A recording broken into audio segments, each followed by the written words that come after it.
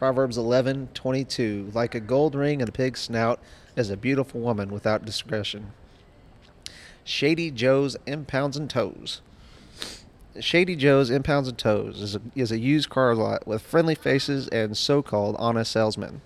You walk in and they greet you with a cup of coffee and get a feel for what kind of vehicle you're looking for. Such nice people, you may think. After 3 hours of chit-chat and paperwork and backstories and compliments, the salesman says, "Congratulations, you're approved, and I have just what you're looking for." He leads you to the lot, to a lifted truck. All the chrome is there. The interior looks great through the window. New beefy tires and aftermarket rims, custom paint and tinted windows. It truly is a beautiful truck, and it's in your price range. But something's odd. The salesman is pushing you to make a decision without starting it, and he avoids popping the hood. He makes a big deal about all the features and what people will think of you while you're driving it.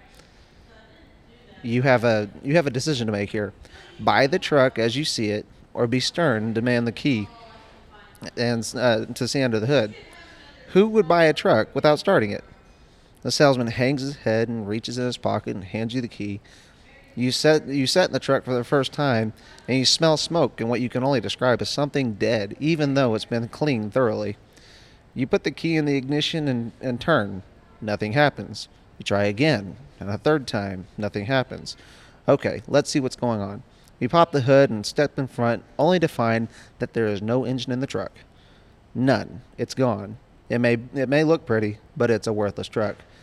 I believe this is where the phrase "putting lipstick on a pig" comes from. It means to make something that is undesirable appear desirable.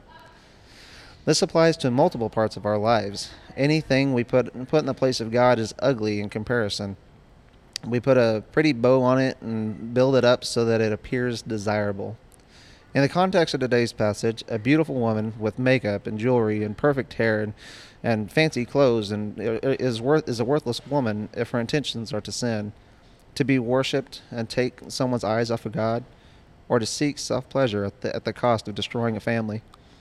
Even on the screen, pretty women doing immoral acts for the viewers to set in a posture of worship to her is ugly, no matter how beautiful the woman may be.